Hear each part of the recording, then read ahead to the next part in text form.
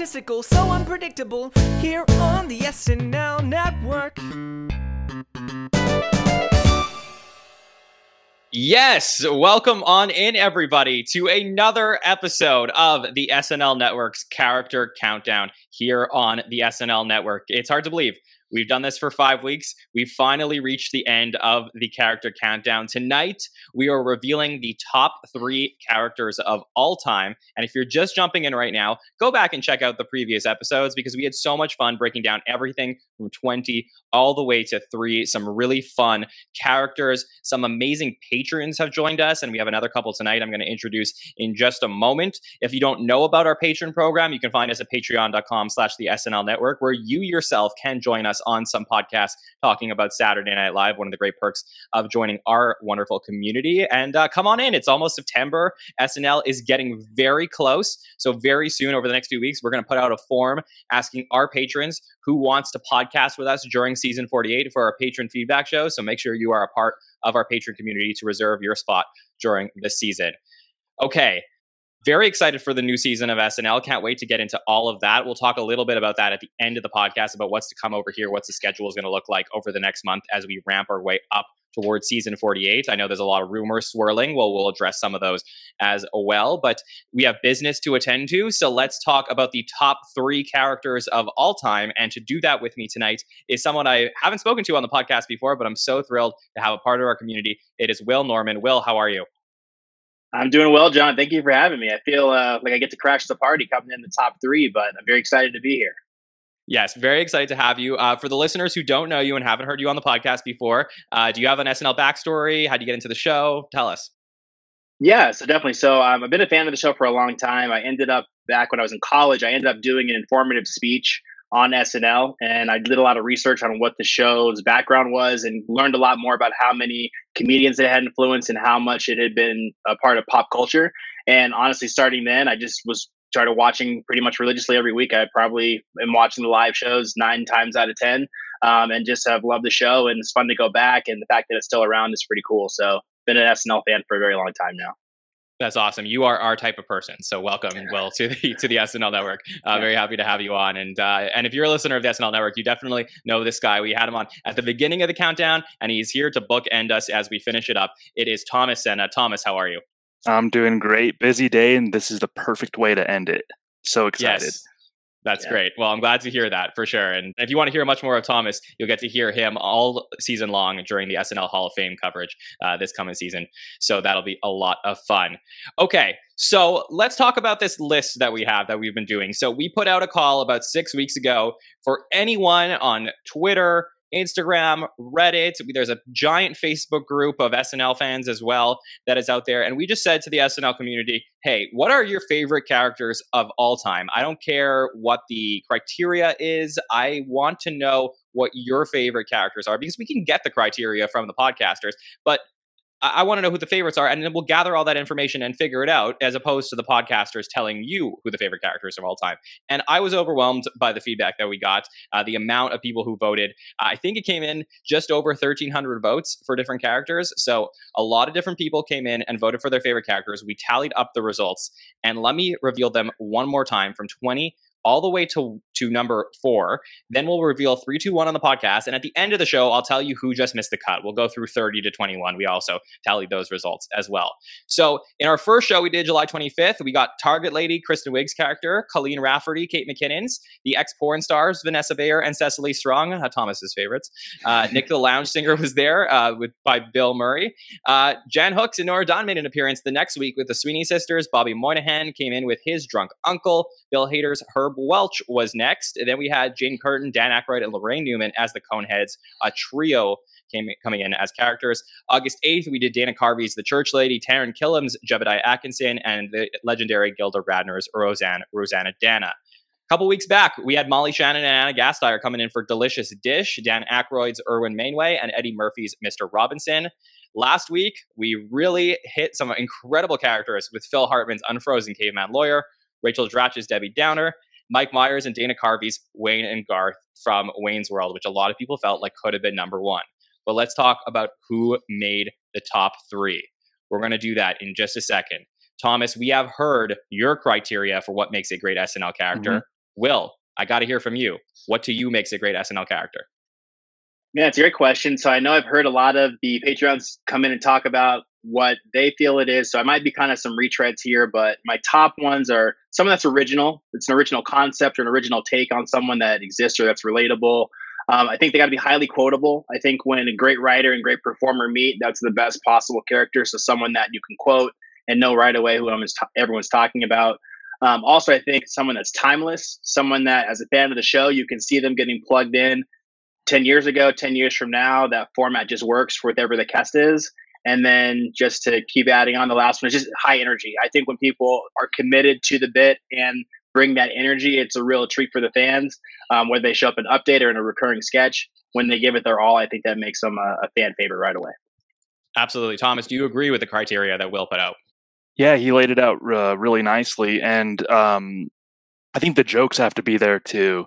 We talk about breaking through to the mainstream and quotable and everything like that. But I think ultimately it has to be pretty clever. There has to be some, comedy in our comedic characters too. So I think Will laid it out really nicely. Absolutely. All right. I love all the criteria we got, and I can't agree more with our patrons. Some very smart people talking about SNL the last few weeks. All right. Let's get into number 3. Chat, I hope you are ready for this one. I saw some guesses from the silhouettes and different people trying to figure out who this character was. Let's talk about a character that appeared 20 times on Saturday Night Live, including the 40th anniversary of the show. It was a breakout character of the new 95 cast and really changed the game for female writers and female characters on the show, in my opinion. We're going to get into it a little bit more by talking about the legendary Mary Catherine Gallagher. Yes, Mary Catherine Gallagher is here with number 3 as the number 3 greatest character of all time. Really just known primarily for the very famous catchphrase. Superstar.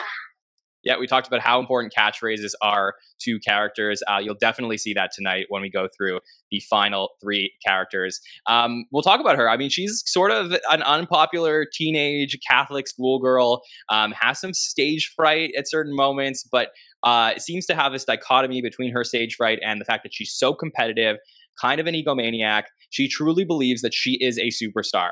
But when it comes to social skills, she doesn't have a lot of them because she does very weird things. Obviously, very well known for the, when she's nervous, putting her hands between her armpits and then smelling them like that. Of course, we would get to see her underwear a lot when she would crash into things. So a lot of physical comedy here with Mary Catherine Gallagher that we saw 5 times in season 21, Byrne, Edwards, Walken, McPherson, Hatcher, 6 times in season 22, Kudrow, Robert Downey Jr., Rosie O'Donnell, Alec Baldwin, Mike Myers, Jeff Goldblum, 3 times in season 23, Farley, Giuliani, Wolf, 2 times in season 24, Love Hewitt, Paltrow, twice in season 25, Jerry Seinfeld, and Hayes. And Hayes was the last show for Molly Shannon. Then we saw when Molly Shannon came back and hosted the show in season 32 during an American Idol themed cold open, and then finally returned for the 40th anniversary.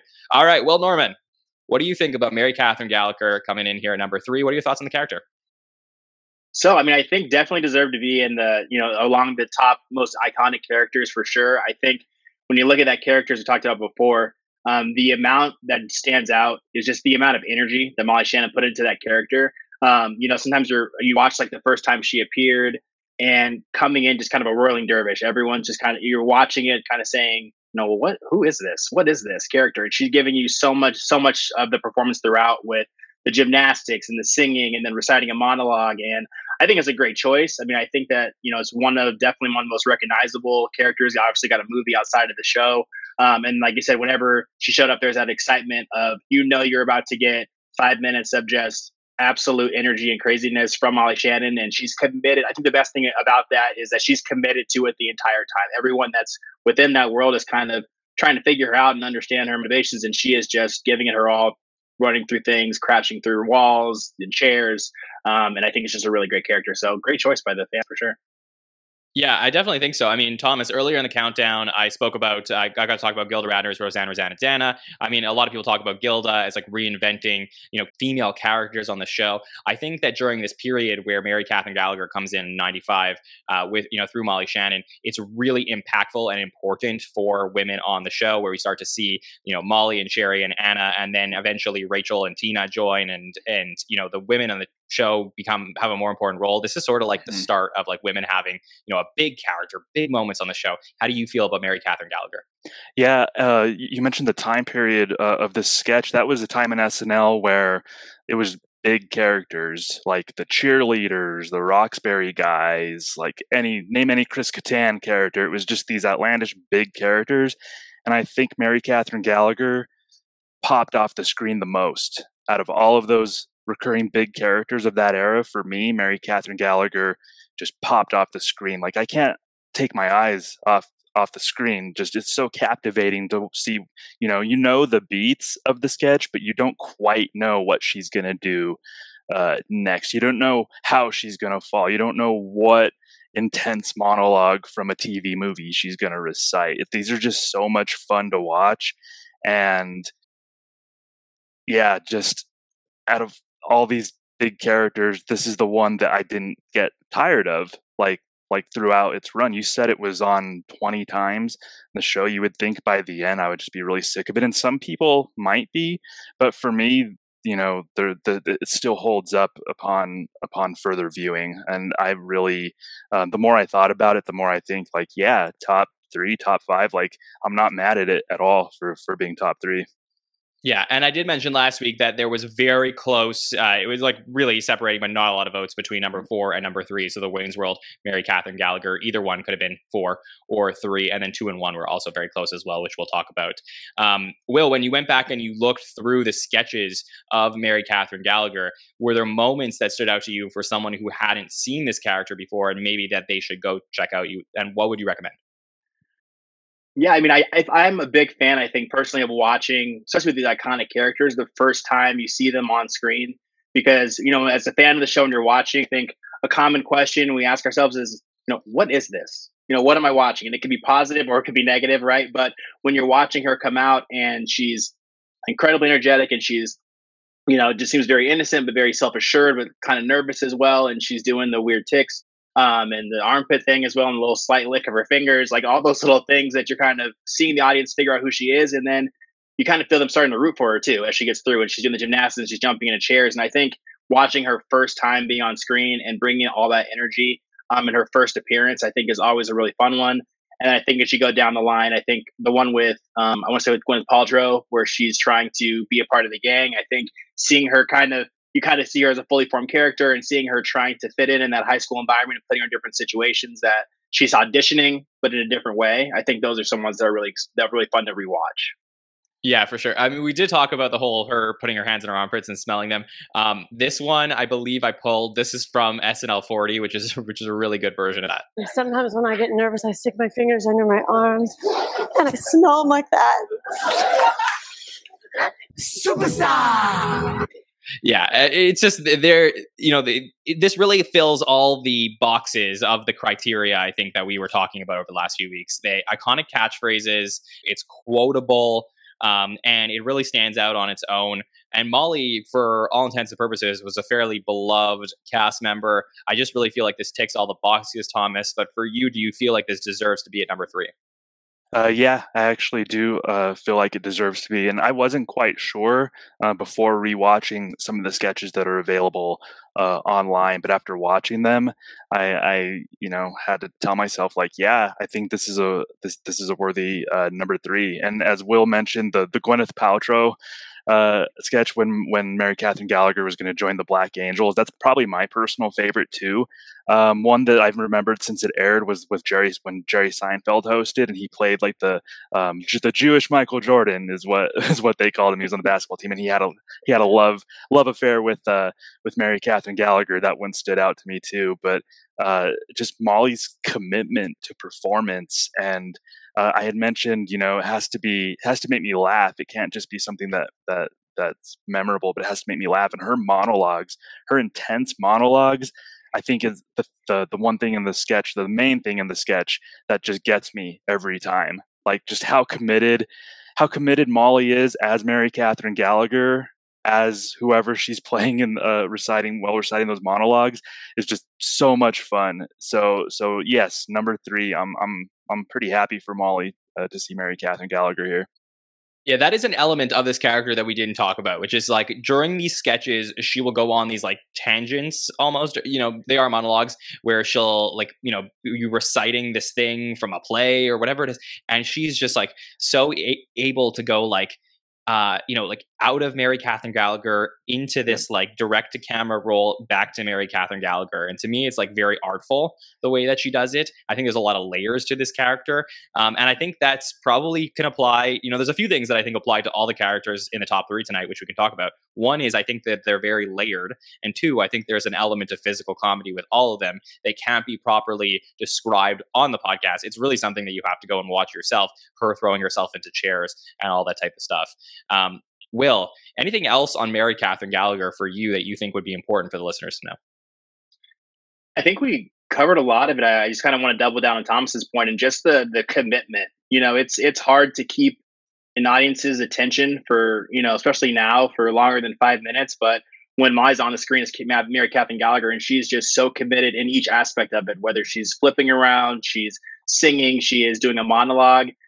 There's no breaking. She's just committed to it. And I think that that's just something that you can really appreciate when someone just is completely into their character. It's really cool to watch. Yeah, absolutely. Thomas, anything else for you on Mary Catherine Gallagher? Yeah, when I was doing a little bit of research, I came across a really neat anecdote. Will Ferrell, arguably one of the greatest of all time on SNL, said that his favorite SNL memory is when Mary Catherine Gallagher debuted, because it was early on in season 21, and they were still, the cast was still trying to get their bearings and everything. And Will said that based on the audience reaction, that he knew that they would be okay as a cast. Like, it just put him at such ease, and he felt like that era of SNL, like they would be fine. And that's Will Ferrell saying that, and that just speaks so highly of, I guess, the impact that this character had for the audience, but also for like an all-time great cast member. 100%. I do feel like Mary Catherine Gallagher is the like dead mother of the other characters throughout that era, like the Culps, the cheerleaders, the, Roxbury guys that we talked about. Like, really, this kicks off a lot of fun characters that we're going to get throughout those 5 years. Just, whatever you think of that era.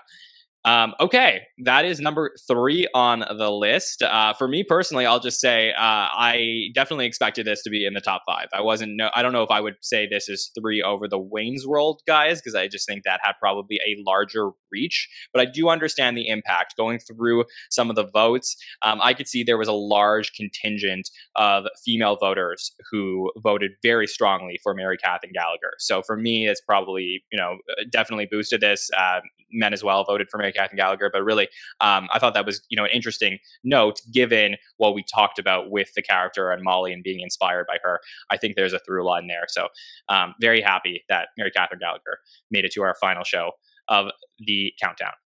Okay.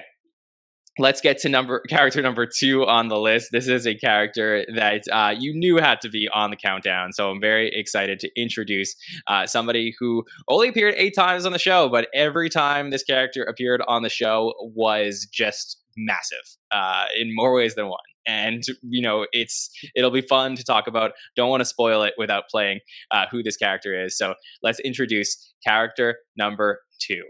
My name is Matt Foley, and I am a motivational speaker. Yes, Matt Foley, number 2, comes in as the abrasive, clumsy, motivational speaker, a character that was apparently created by Bob Odenkirk, working with Matt Foley on this, working with Chris Farley on this, debuted while Farley was at the Second City, named the character after one of his Marquette University rugby teammates, who is still with us today, and the real Matt Foley is out there. But yeah, this is one of those characters that absolutely had to be on the list. If you are not an SNL fan, you still know of the motivational speaker. Like, this is a character that to me completely transcends the show, especially that first sketch with Christina Applegate as the host. That is something that I think is just passed around like beyond people who even know that was from SNL. The physical comedy here from Farley, some people have their gripes with it, but to me, like, this is a pretty good use of what this was.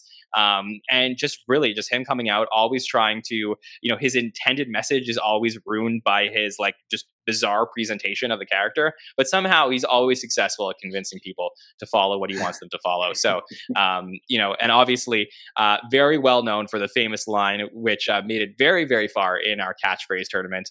This one. Living in a van down by the river. Yeah, that la-di freaking da, who do you freaking do? All that stuff that we got from Matt Foley. So I'm going to let the guys break this one down. Thomas, what do you think of Matt Foley coming in here? Character number 2. I mean, 30 years later, living in a van down by the river, I see still get referenced on social media from people who they don't talk about SNL on a regular basis, but just those catchphrases, van down by the river, Lottie freaking da, just the whole thing. I think this is such an obvious choice for at least like the top 5. It definitely deserves to be there. I was 11 years old when this sketch first aired in 1993, and this is one of like the defining comedic moments of my childhood and teenage years. Was specifically the Christina Applegate sketch. That's just, and I'm just a huge Chris Farley fan. He means a lot to me. He meant a lot to me growing up, and this is like definitive Chris Farley for me. I'm really happy that he's up here. Yeah, for sure. Me too. Will, what are your thoughts on Matt Foley as a character?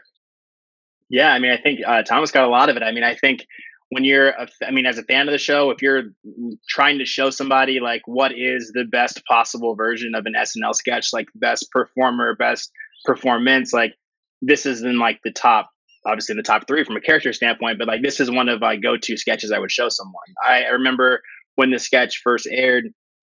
At the time, I was probably around Thomas's age too, but I remember not, staying up long enough to watch the show, going to school the next day, like on a Monday. And one of the teachers was like, did you like doing the lines and talking about, did you watch Saturday Night Live? And did you see this guy, van down by the river? And it was highly quotable then, like when it was just word of mouth and not social media. So I remember hearing about it a long time ago at the time before seeing it live. But I think going to why the character is so popular, is one, it's Farley, right? One of the all-time greats. He's giving you everything in that sketch. He is completely committed. Everyone's breaking. You got multiple greats. You got Phil Hartman in there, who's like doing a great job as like the father, and then you have Christine Applegate, who's in there like trying to mess with him, and Spade obviously can't keep it together. It's just like a great concept brought to life with great energy, with a great like ensemble in it. But Farley's just like that Tasmanian devil in the middle of it, just causing ruckus, and it's just a really great character and great sketch and delivery. Yeah, it is unbelievable, the performance that is done here. Obviously, there's physical comedy. There's people trying to keep it together, as you said, Will. I think those are elements that are really important for making this iconic. We talked a little bit. I can compare this first sketch a lot to the first Debbie Downer sketch, where we have just like this moment. It's like, where were you when you saw this sketch on SNL? To me, this is like one of the top moments of all time, the original Matt Foley sketch. But, just beyond that, Thomas, is there, someone who maybe have never seen, this? Obviously, we're going to recommend the original, but what about those 7 other appearances? Is there anything in there that you think that people should go check out? Yeah, there was one toward the end of season 20. Courtney Cox was the host, but she wasn't in that sketch. It was a cold open, and the setting was in Mexico. And Michael McKean played the dad, Jay Moore, and I think this might be the first time we've mentioned her. Morwenna Banks was also in this sketch. And is that the first Morwenna Banks reference ever on the SNL network? That's what I thought. Yes, made history. So the setting was Mexico, and it was similar. Like the beats were similar to the very first one, where Michael McKean played the dad, bringing in Matt Foley to talk to the kids, whatever. And and what I loved about it, they switched it up a little bit, where Matt Foley was speaking Spanish. Initially, he was doing all of his catchphrases, but like in Spanish, and I thought that was a nice kind of twist on the beats of that sketch. And it's the only I think it's the only time that Live from New York was uttered in a foreign language. I'm not like a total SNL stats guy per se, but I can't remember another time, because Matt Foley said Live from New York in Spanish. So like I just love the beats of that sketch and the way they mixed it up and everything. But that would be another one that I recommend. It was season 20, episode 18. Interesting. Yeah, if anybody in the chat can think of another situation where that happened, I can't right now. But if anybody can think of one, definitely let us know. We'll mention it on the podcast. Will, what about you? When you're going back and you're watching the different Matt Foley appearances, you see anything interesting that people should go check out? I mean, it's really hard to beat the original. I think you go to the one that's later in the seasons. I think it's Farley. I think maybe it came back to host it. I think I'm not sure, but he's Matt Foley as a cyclist instructor, and it's kind of probably one of his later appearances. Obviously, they've made Matt a little bit darker in that one. I think just in terms of his references and the things that he was talking about, and kind of probably coincides with where Farley was at in his life as well. But you can kind of see Farley interacting with that. A lot of the great cast like Tim Meadows, Will Ferrell's in there, and just kind of doing the thing, but bringing that same level of energy. It's just a fun way to kind of see. It's always nice when you see some of the legends interact with some of the later cast members, just kind of seeing how he fit in. You kind of get a feel of how he could fit in effortlessly, just kind of any era with anybody he came back to play within the cast. It was really cool to see. Yeah, definitely. And, that one that we're going to talk about that you just mentioned, the season 22 one with Farley, obviously very close to the time that he passed. That episode is a really interesting episode to analyze. Obviously very sad that, he was kind of nearing the end there. And, his performance as Matt Foley wasn't in his prime, I would say. But, there are some ones that are interesting. So we mentioned season 18 is when it premieres at the end of the season with Applegate. Season 19, we get it 3 times with Slater, Field, Lawrence. We also get this appearance during Heather Locklear's finale episode where it's the So Long Farewell to Phil Hartman, and we get all the characters come out, so then we do get to see Matt Foley there. Season 20 with George Foreman and Cox, so that's season 20, and then obviously season 22 with Farley.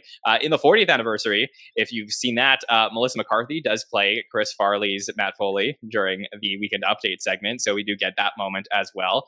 But, I guess my question is, when I'm analyzing this character and its impact and the fact that it gets all the way here to number 2, Thomas, do you feel like the fact that this is a legacy character, the fact that, Farley's no longer with us, is that what probably boosts it to one of the greatest characters of all time? Or if Farley was still around, do you think that it would have the same impact? I think that what boosted it was the strength of that first one. I think, let's be honest, the one with Christina Applegate, and I do think that Farley being gone too soon does elevate it a little bit. I think people just took more time to go back and check out sketches by Chris Farley, and so maybe more people would have just made it a point to go see something like the Matt Foley sketch. Maybe if Chris was still around, there wouldn't have been that urgency to go check out this character or that one sketch in particular. But I do think that maybe it's lifted up a little bit because of that. I don't know if you were going to ask this, but honestly, like rewatching, I actually would put Mary Catherine Gallagher ahead of Matt Foley, which surprised me going in, because I always thought that I just loved Matt Foley more, but I would actually put Mary Catherine Gallagher ahead of Matt Foley just based on like less diminishing returns. But yeah. All right, well, let's talk about that. So, Will, would you have put Mary Catherine Gallagher ahead of Matt Foley? And then maybe if you also want to get into that question of, do you feel that the fact that Farley is no longer with us may have boosted this character's impact? Yeah, so great question. I think going in, I feel the same way as Thomas. Like, I just kind of would outright have Matt Foley ahead of Mary Catherine Gallagher. But watching, like you said, over all the appearances, the consistency of the performance for Mary Catherine Gallagher, I think probably does elevate it. Probably maybe deserves to jump Matt in some ways. But I'd also say like that original with Matt Foley, I mean, that is an all-timer for me. I can watch that and still laugh. Farley as a performer, I think I just kind of nailed it with that one. And sometimes, it'd be really hard to have done that character once and then just say, we're never going to do it again. So you get it. But it was just like a really strong performance. And in terms of how, if Farley was still around, like if that influences him, I do think that he was just a unique talent that I do feel like you could show someone 20 years from now a Matt Foley sketch and it would still be like, this is hilarious. This is really funny. And I think the work that he put in around that time, I mean, you have outside of the show, right? Like a Tommy Boy, same way. Like you can have that same dynamic where you can watch that now and still, it's hard to find someone who watched Tommy Boy and doesn't laugh or find that funny. And like, he's just great, right? So he was prolific in the amount of energy and stuff he put out during his time. And I think he was time listed the same way. So think there's always that added benefit of, not benefit, that's not the right word, but there's people are going to go back and look at things when people are gone too soon. But I still think that his work speaks for itself and that he was just a singular talent in the history of the show for sure.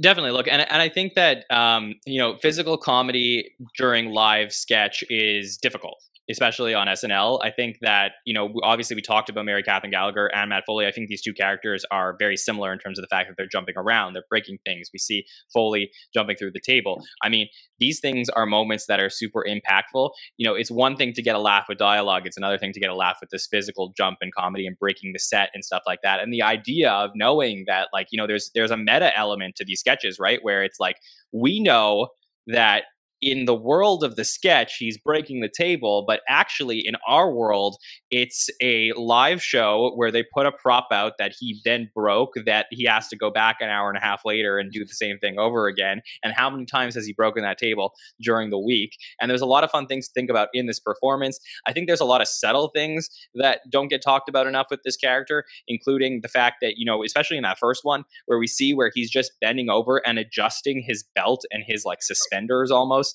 to the point where that's how he's talking. And it's like with every cue point between the sentences, he's moving his hands accordingly. And it's just really top tier, in my opinion, in terms of just a physical performance. And I do think that the writing is extremely strong for that first one. I would say I agree with a lot of the chat. Diminishing returns for the most part with regards to some of these. But I just think that the impact, on top of the fact that this, Farley is just a beloved, all-time cast member, and we look back, very fondly on him. I think that it totally makes sense to me that this is number 2 on the list. So for me, this is definitely a top 2 or 3 character of all time. Well deserved. Thomas, anything else on Matt Foley you want to talk about? Yeah, you had just mentioned there was some clever writing, and there's something that I noted that wasn't actually in that first sketch. It was when Martin Lawrence hosted, and it was a Scared Straight. It was the Scared Straight program, like the Scared Straight before Keenan did that sketch. So Matt was an inmate, and Martin Lawrence was an inmate, and they were talking to the group in there. And when he was talking about, it was an interesting play on the catchphrase, because he was talking about his life, and he's like, I had it all, van, river, the whole kit and caboodle. So he didn't say I lived in the van down by the river. He mixed it up a little bit, and that's something that I noted that I thought was really clever writing. I thought it was great. Yeah, that's true. And also, for all of us, at any time in your life that you ever saw a van near a river, you're definitely thinking of Matt Foley. This person just breaks 100%. through everything. So Will, anything else on Matt Foley? The only thing, and this might just be SNL urban legend, but I heard that during the dress for that sketch for the original Matt Foley, that Farley didn't break the table, and then he waited till the actual wait till the live show. So you can kind of see when he goes through, you see Christina Applegate and Spade both kind of instinctively jump to see, and he gets right back up. So that could just be an SNL urban legend, but I've heard that that's something that he had waited to take it to the next level too for when I was there at the live performance. I heard the same thing too, Will, and I was kind of looking for it when I rewatched the sketch, and you could even see there was a little bit of surprise on the faces of Phil Hartman and Julia Sweeney during the sketch too. And Phil and Julia, tried to keep it straight and everything, but I think there was just a little bit of hint of surprise that they kind of looked at Chris oh man, he really went through the okay.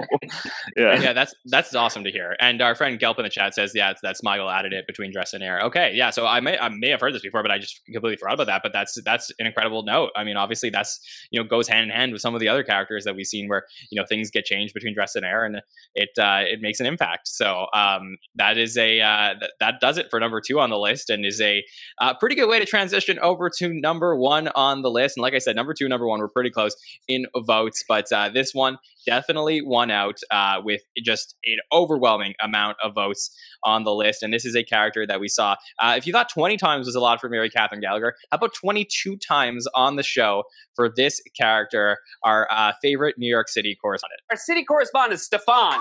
Yeah, he is here. Stefan is here. Most of you guessed it. Number 1 on the list, as known as the greatest character of all time. Will, was that an invitation? All right, yeah. Exactly. Always here. So, I remember where I was. I mean, I can't tell you that I remember where I was when I saw Matt Foley for the first time, but I could tell you where I was when I saw Stefan, and I was with friends. We were watching the show, and I lost it. And I don't mean to clarify, by the way, because Stefan was in a sketch before you ever knew him on Weekend Update. I don't mean that one. I'm talking about starting in season 35 with Gabriel Sidibe. We saw Stefan on Weekend Update, as you know him, with Seth Meyers, where Seth asked him for some tips on some destinations for tourists. And I'll say, like, this was my heyday for going to clubs. So for me, this hit me in the right spot every single time, where we would hear about which clubs he was going to, the kinds of people that would be there. Apparently, this character was inspired by a real person, or a couple of people that Mulaney and Hader had encountered. John Mulaney wrote this, including a club promoter and a barista. The club promoter apparently invited them to a club once and said that one of the features was broken glass at the club. So that was probably what led to this. And then they met Bill apparently met a barista that was very similar to this. So, John, you're telling us that you would wake up at 7 p.m., then go home, and then watch SNL? That was your Saturday routine? That seems about right. And yeah, I mean, like I said, everything about this character hit the right spots for me. I mean, loving Seth Meyers makes sense. His father's David Bowie, very fun. The Ed Hardy shirts always got me. The use of the portmanteaus or wombos, word combos that we get throughout this. There was a lot of fun. I don't know that everything they would do now exactly about Stefan, but I think we can break it down a little bit. Obviously 22 times. So twice in season 35, 6 times in season 36, 5 times in season 37, 3 times in season 38, once in season 39 during Seth's last episode, and the last one in 38, by the way, the Ben Affleck one was the famous wedding one we'll talk about. Season 40, we got it twice, once with Bill Hader hosting, and then during the 40th by Ed Norton, and then once in season 43. All right. Over to you, Will. What do you think about Stefan coming in here? What are your thoughts on this character? Yeah, I mean, I definitely thought that this was going to be the leader in the clubhouse going in. I mean, I was kind of in the Wayne's World camp, like, could they be number one? But seeing Stefan be number one definitely makes sense. I think we talk about the character and the consistency of the performance. You had one of the best cast members playing this otherworldly, just odd, character in Stefan. And just the beats that it hits every single time, like, just delivers with, it's always fun when update people are not doing what they're supposed to be doing when they're at the desk. So giving these wild, recommendations. You had Hader, who probably, just in terms of why he hit with the audience too, obviously being able to play this character, but then add in his own talents of being able to make noises and do impressions, and then being able to bring in these odd references, having to have the anchors play with him and, asking for clarification on the human, whatever it is that he's talking about. And I just thought it was like a really fun, and updates, obviously one of the most popular segments of the show. And whenever Stefan shows up, you just know it's going to be 5 minutes of comedy. A lot of fun writing with him and Mulaney. You can hear him in the things that he's saying. And, I think definitely deserves to be number one. I know we're going to talk about it a little bit more, so I'll stop here. But definitely makes sense as the number one character. Like I said, beloved, the applause he gets is apparent every time. So definitely thought he was going to be number one. Yeah, that's a huge element, by the way, about this character, is the fact that Mulaney rewrote a lot of stuff between Dress and Air that got Bill Hader to laugh. The whole, premise of this is the prime character of somebody who's just trying to keep it together. At least that's what we think, is that Bill is trying to keep it together, but can't at certain times. And I think that's what just makes this just go over the top funny. Thomas, what about you? What were your thoughts on Stefan? This was my prediction for number one before this countdown started, and it deserves to be number one. It would probably be not my number one. And if I may, this recurring character has everything. It has it has similar beats. It's got escalation from appearance to appearance. So there's different things like the sound effects and the voices that Stefan used. There was more interaction between Stefan and Seth. It culminated in the wedding at the end. There was clever writing, and you were right, Will. Like, I totally was watching these, hearing John Mulaney's voice in a lot of this. It broke through in the mainstream. Like, people were dressing up as Stefan for Halloween quite a bit that I saw. Even to this day. Yeah, even to this day, Stefan's a Halloween character. It's quotable. It was a character that people like to imitate, like the mannerisms and appearance and the way he talks. What makes it number one for me, though, because I think a lot of recurring characters check those boxes in a lot of ways, but there were no diminishing returns in these appearances. I actually think his appearances got better as it went along. I think you could tell that Bill Hader and John Mulaney got into a groove writing this character. And to me, like, I watched them in chronological order, and it got better for me. And by the end, it was just like, it had me rolling. Like, the first one was really good, but like, it just skyrocketed. And to me, that the fact that there are no diminishing returns, that's what makes Stefan number one in my book. Yeah, that's an interesting perspective on that. Will, do you agree that Stefan deserves to be number one, maybe because of that or for other reasons?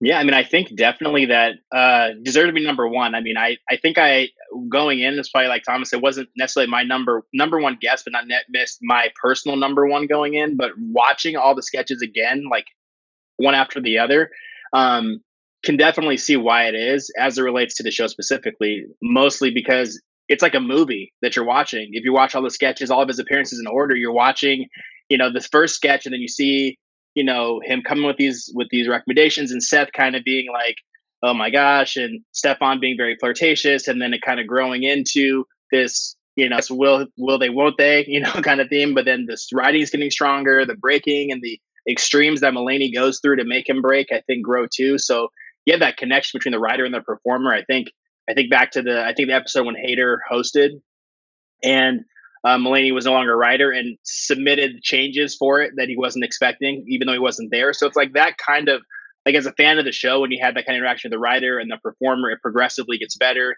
You feel like you're in this meta world where now in SNL canon, Seth Meyers is married to Stefan. Like, that kind of stuff just makes that person so ingrained into the show that it's hard to find another character that has more depth in the show than Stefan. Yeah, and let me just say, I'm not saying like John Mulaney didn't deserve to get where he was on his own, but I have to think that somewhere, like, through the path, there is like some connection from like Stefan and the fact that this character was so popular and everybody knew that John Mulaney wrote it. Who is John Mulaney? We get to meet John Mulaney on Update. Mulaney gets his own show. It doesn't really work out, but then he builds a stand-up career. Like, I have to feel like there's some like through line there. So for me, that's like an interesting aspect to this character. Thomas, I'd love to get your thoughts on that. And also if there was any, references throughout the times on the show that you think are just like absolutely hilarious that people would want to know or want to be referenced. Yeah, so for the John Mulaney point, I think I've heard John Mulaney on podcasts say that, like, Bill Hader talking about how John Mulaney was involved in writing Stefan really boosted his career. So I mean, John Mulaney, I think, would agree with you and agree with that assessment. Definitely, John. There was a line it was a Halloween episode in 2012, and there was a line that has just been in my mind. It's been living rent free in my head since then. And one of the best laughs I've ever had on SNL. So Stefan, they were talking about, like, who's at the club, and he tells Steph, have you heard of Blackula, the Black Dracula? And Steph says, yes. And Stefan says, well, they have a Jewish Dracula. Seth says, what's his name? And Stefan says, Sidney Applebaum. And that just, like, the first time I heard that joke, that just broke me, like, just unexpected. You thought it was going to be some sort of wordplay and everything, like Jewish Dracula, but he just named like a Jewish name, and for some reason, like, that just like broke me. Like, that had me dead. Like, I don't think I think I finished watching the rest of the sketch when I first saw it, because I was just like thinking about that line. And it was just, there's just so many examples like that, just like the most clever writing. Just, I think some of the most clever writing the show's ever seen, I think, is in those Stefan pieces. For sure. And as the Jew on the panel tonight, I will say, the Sidney Applebaum, I think, was one of the most Googled things that night. If I remember correctly, everyone was like, who is Sidney Applebaum? And I was trying to figure out. So that was an amazing reference. Will, what about you? Is there any like references or things about these sketches that you're like, these are the best parts of the Stefans? Man, there's so many good ones. I think I always enjoy, because there's so many elements and so many beats within each one. I do always enjoy the club names. I will say my favorite club name that he had is. Oh wait, hold on 1 second. Let me tee you up. All right, yeah. Will. New York's hottest club is Kevin. Yes. That's just one of my favorite ones. It's like Hader and Stefan like doing the look and adding the question and like it's the lost child. Like it just kills me every time. That's always really funny to me. And then I think just in general too, like Hader being able to add in like Stefan, you could just do Stefan and that's enough. But Hader coming in over the top with, sound effects or, his Spanish Seinfeld promo, like things I want to attempt to do right now, but like those things that like only Hader could do, but he transitions, does that, and then comes back right back to the character. I think just you said the Hader's performance and then also just the club names, I think are always really fun parts of that. Hey, those appearances. Will, I have that written down, the Spanish Seinfeld. He says the vibe inside is strange yet familiar, like when you see billboards for Seinfeld reruns in a Puerto Rican neighborhood. That's one of the ones that got me too. And then he did his like Spanish announcer kind of promoting Seinfeld. Yes, that was great. Yes. Yeah, I do think that the best part of this, Will, I was gonna say, is that just Hader can just like switch over to other characters in the middle of Stefan and switch right back. Yeah, exactly. Yeah, it's so good. Also, I would say I think the first one that ever got me like really hard was when he was like, New York Serial Club is push, and that one always got me for sure. Like when I was going out and we saw club names, we always said New York's hottest club is wherever we were going tonight, even though I was in Montreal. But that it really applied anywhere, and I think that was like the fun of all of this. Obviously, one of the things we didn't talk about yet, but just this excellent appearance of this character was during that Ben Affleck episode of season 38. That's last episode really for Hader, where we get the wedding and it sort of breaks format where they leave the Weekend Update desk and we get this pre-tape where we get to go down and we get to see all of them getting married and everybody at the wedding. We get to see everybody throughout the pews at the chapel. And it's just absolutely hilarious to see all these characters come to life. Thomas, how amazing is this moment? That was amazing. Like the attention to detail with the appearances by the party goers that Stefan had mentioned in previous pieces. Like we saw DJ Baby Bok Choy come in. We saw the German Smurfs. We saw the Menorah the Explorer was there. Like there was just I just love the attention to detail with this just ridiculous premise and gimmick. Like if they're gonna do it, let's do it. And I just love that. I love seeing these people who Stefan references in like physical form. Yeah, it's really just an amazing thing. Will, what did you think about this pre-tape when you saw this like culmination of everything Stefan? Oh, it's so good because it's just such a payoff and such like it's great fan service too, right? Just because even with the start of it, where you have this accepted idea that Stefan's doing these suggestions and they're never what people are looking for. And that he finally is like fed up and is like, Seth Meyers, I'm out of here, and leaves. And like you said, you go and you have this pre-tape and you see all the references to everything, even with like you said, Ben Affleck being in the crowd and saying, go get him, bro. And like referencing them being brothers in the first sketch, like all those things are just so cool. It's such a fun payoff for like a beloved anchor and then a beloved character with Stefan. Like you said, Thomas, the attention to detail where you see, Gurkel, hanging out in the audience too. Like you just see everything that's in reference, like a lot, and come to true form. And it's just a really cool, fun payout for those of us who enjoy watching one of his appearances and kind of tracking all that fun wordplay he's been doing over the years. Yeah, it's just amazing. Thomas, anything else on Stefan that you would like to mention? No, I mean, I could just sit here with you guys and quote things from Stefan for like the next 2 hours. So I'll spare the listeners and viewers here. But this is just the most fun. I light up when I talk about some of the jokes and beats to Stefan. Like this is just, I mean, our conversation here is reaffirmed like why I think it's number one. Yeah, absolutely. Will, anything else on Stefan? No, I think we covered that in the same way. Like I'll just be doing club references, so I'll just stop myself here. Sounds good. All right, you both mentioned that this wouldn't have been your personal number one. I think the listeners would love to know what was your personal number one, and of course, we're going to go through 21 through 30 in just a moment. So stay tuned. So, Will, what would have been your number one? I know we're supposed to be judging these based on just what's done on the show, but I think going in, I thought it was going to be Wayne and Garth. just because in Wayne's World, I just feel like talking about some of the things that have been talked about from a great character standpoint, they're hugely recognizable in the show. There's kids that still dress up as Wayne and Garth, exactly who they are nowadays. They had probably two of the most successful movies to come out of that are based on SNL characters in the history of the show. So they have that mainstream appeal as well. So I thought they were going to be number one going in, but I think that there is, can't complain with, like I said, Stefan and the top three, top five. I think fans did a great job. For sure. Thomas, what about you? Who is your number one character personally?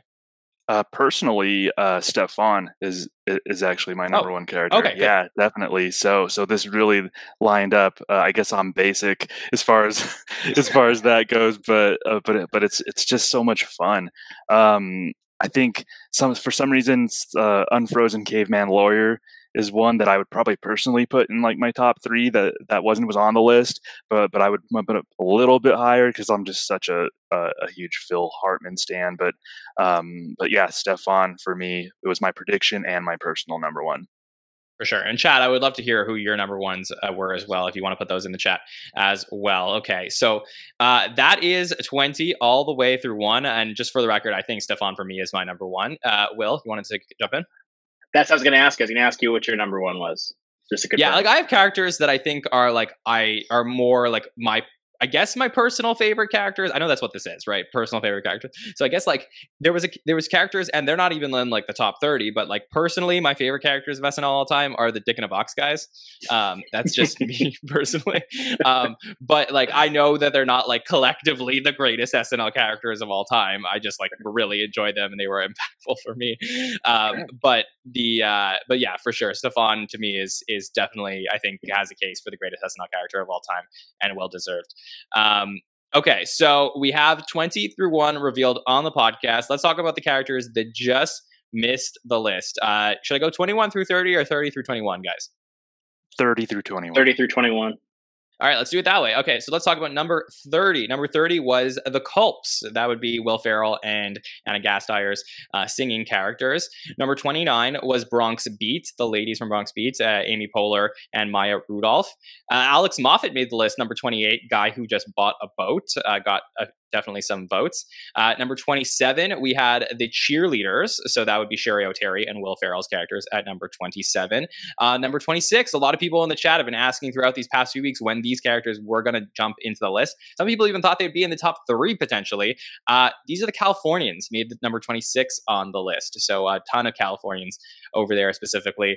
Obviously Bill Hader and Kristen Wiig, Fred Armisen as the Californians. Number 25 is another Kristen Wiig character, Gilly. Made it there at 25, Gilly. Number 24, another Will Forte character, transitioning from Gilly over to MacGruber, who I think a lot of people felt like should have been much higher up on the list, but MacGruber comes in at number 24. Number 23, just finished at their convention, would be the Blues Brothers, in this case, John Belushi and Dan Aykroyd's Blues Brothers. Number 22 was Adam Sandler's Opera Man.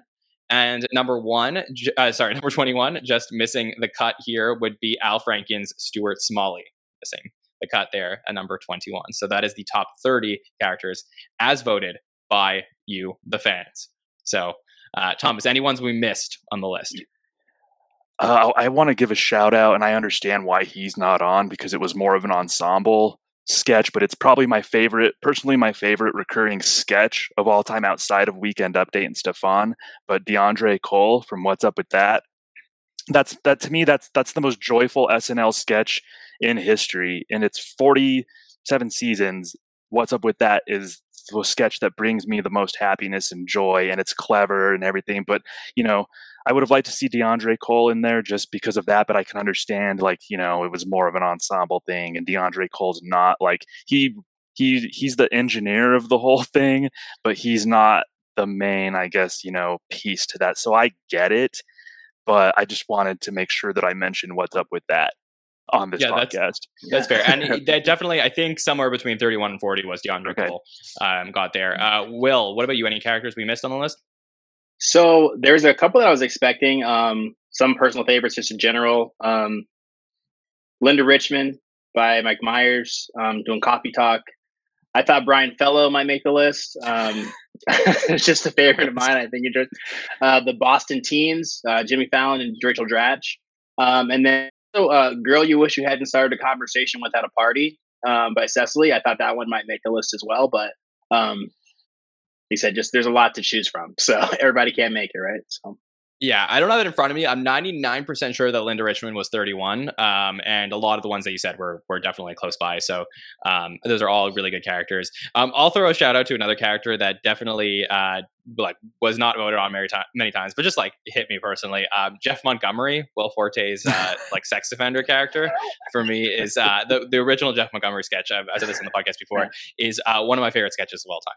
So for me, there's some other characters here, and of course everyone has their personal favorites, but that's why we collect the community's votes to do this. And this was a really fun podcast series. I hope we're going to get to do this again next summer as well, where we'll pick top something else and get to break them all down, so we get those results for you as the official results from the community. Okay, let's talk about what's coming up here on the SNL Network. So thanks for joining us the last 6 weeks. Was it 5 weeks, 6 weeks to do 5 weeks, 6 weeks to break down these characters that we did. Really fun way to get us through some of the dog days of August as we wait for SNL.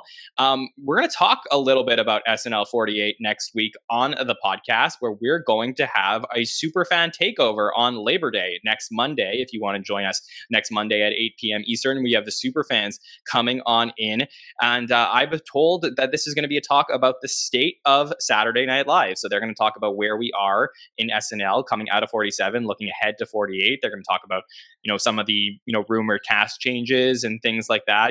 They know some people who left and, potentially some other people who might go, and, what it means, where SNL should head. I think it's going to be a really fun conversation for the Labor Day weekend. So if you want to check that one out. And then in 2 weeks from now, it will be the Emmys that night. So we're going to try and do some second screen coverage of the Emmys to have something going on with the SNL Network while you're watching the Emmys, breaking down some of the stuff that's happening there. Still working out the logistics on all of that, so stay tuned for us on social media, where we'll explain exactly what we're doing and where we'll be live in a couple weeks from now. And of course, after that, we're going to have some information about season 48. We will no longer be under embargo, so we can talk about, really some of the other casts that is no longer on the cast, which that has happened. There are people that are, no longer on the cast that we don't know about yet.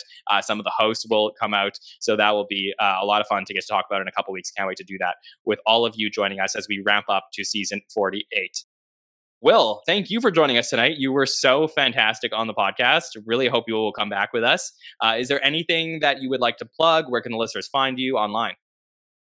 No, I got nothing to plug, but I'm really happy to be here. Thanks for inviting me. I'm hoping to see and be a part of the community and talk more about the show and season 48 and get caught up on everything that's going on in SNL. And then on Twitter, I'm just at W Norman.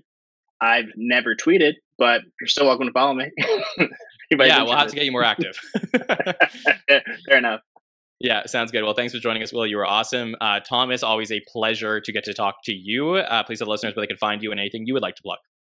I would like to plug something really exciting that I've been working on. I was asked to be a co-host for season 2 of the SNL Hall of Fame. Jamie Dew hosted season 1 last year, and so we're lining up. We're gonna do a season 2 of the SNL Hall of Fame. So just to remind people already in the Hall of Fame, we got Lorne Michaels, Dan Aykroyd, Chris Farley, Tina Fey, Phil Hartman, Steve Martin, Eddie Murphy, and Gilda Radner. Got a lot of exciting guests and topics and nominees this time around, including a cast member who we may have spent a lot of time talking about this evening. Some familiar SNL Network voices will be my guests this upcoming season, including our very own John Schneider. Here's going to be involved in a couple episodes. I'll go ahead and say Buck Henry and Kristen Wiig are the episodes that John's going to be a part of. So definitely looking forward. Cool. That's kind of right up your alley right there. So definitely looking forward to that. So we're looking at early October. It's going to coincide with the actual SNL season when we release episodes. So just look out for that. Yeah, that's awesome. Can't wait Very for that, cool. Thomas, to check out all the episodes. You can find me at John Shire 24 if you ever want to talk SNL as we get towards September and the excitement builds. You can find everything we're doing at the SNL Network on all social platforms and subscribe to the podcast on YouTube, Apple Podcasts, and Spotify. I want to thank everybody for joining us so many weeks in a row to count down all of these characters. It's been really fun to get to interact with the chat. All of our patrons who joined us, I'd like to thank you for joining us and for all of your support. Like I said, if you'd like to join our Patreon community and podcast about Saturday Night Live, you can find us at patreon.com/the SNL Network. All right, we will see you next Monday night with our Superfan Takeover. Have a great week, everybody. See you next time.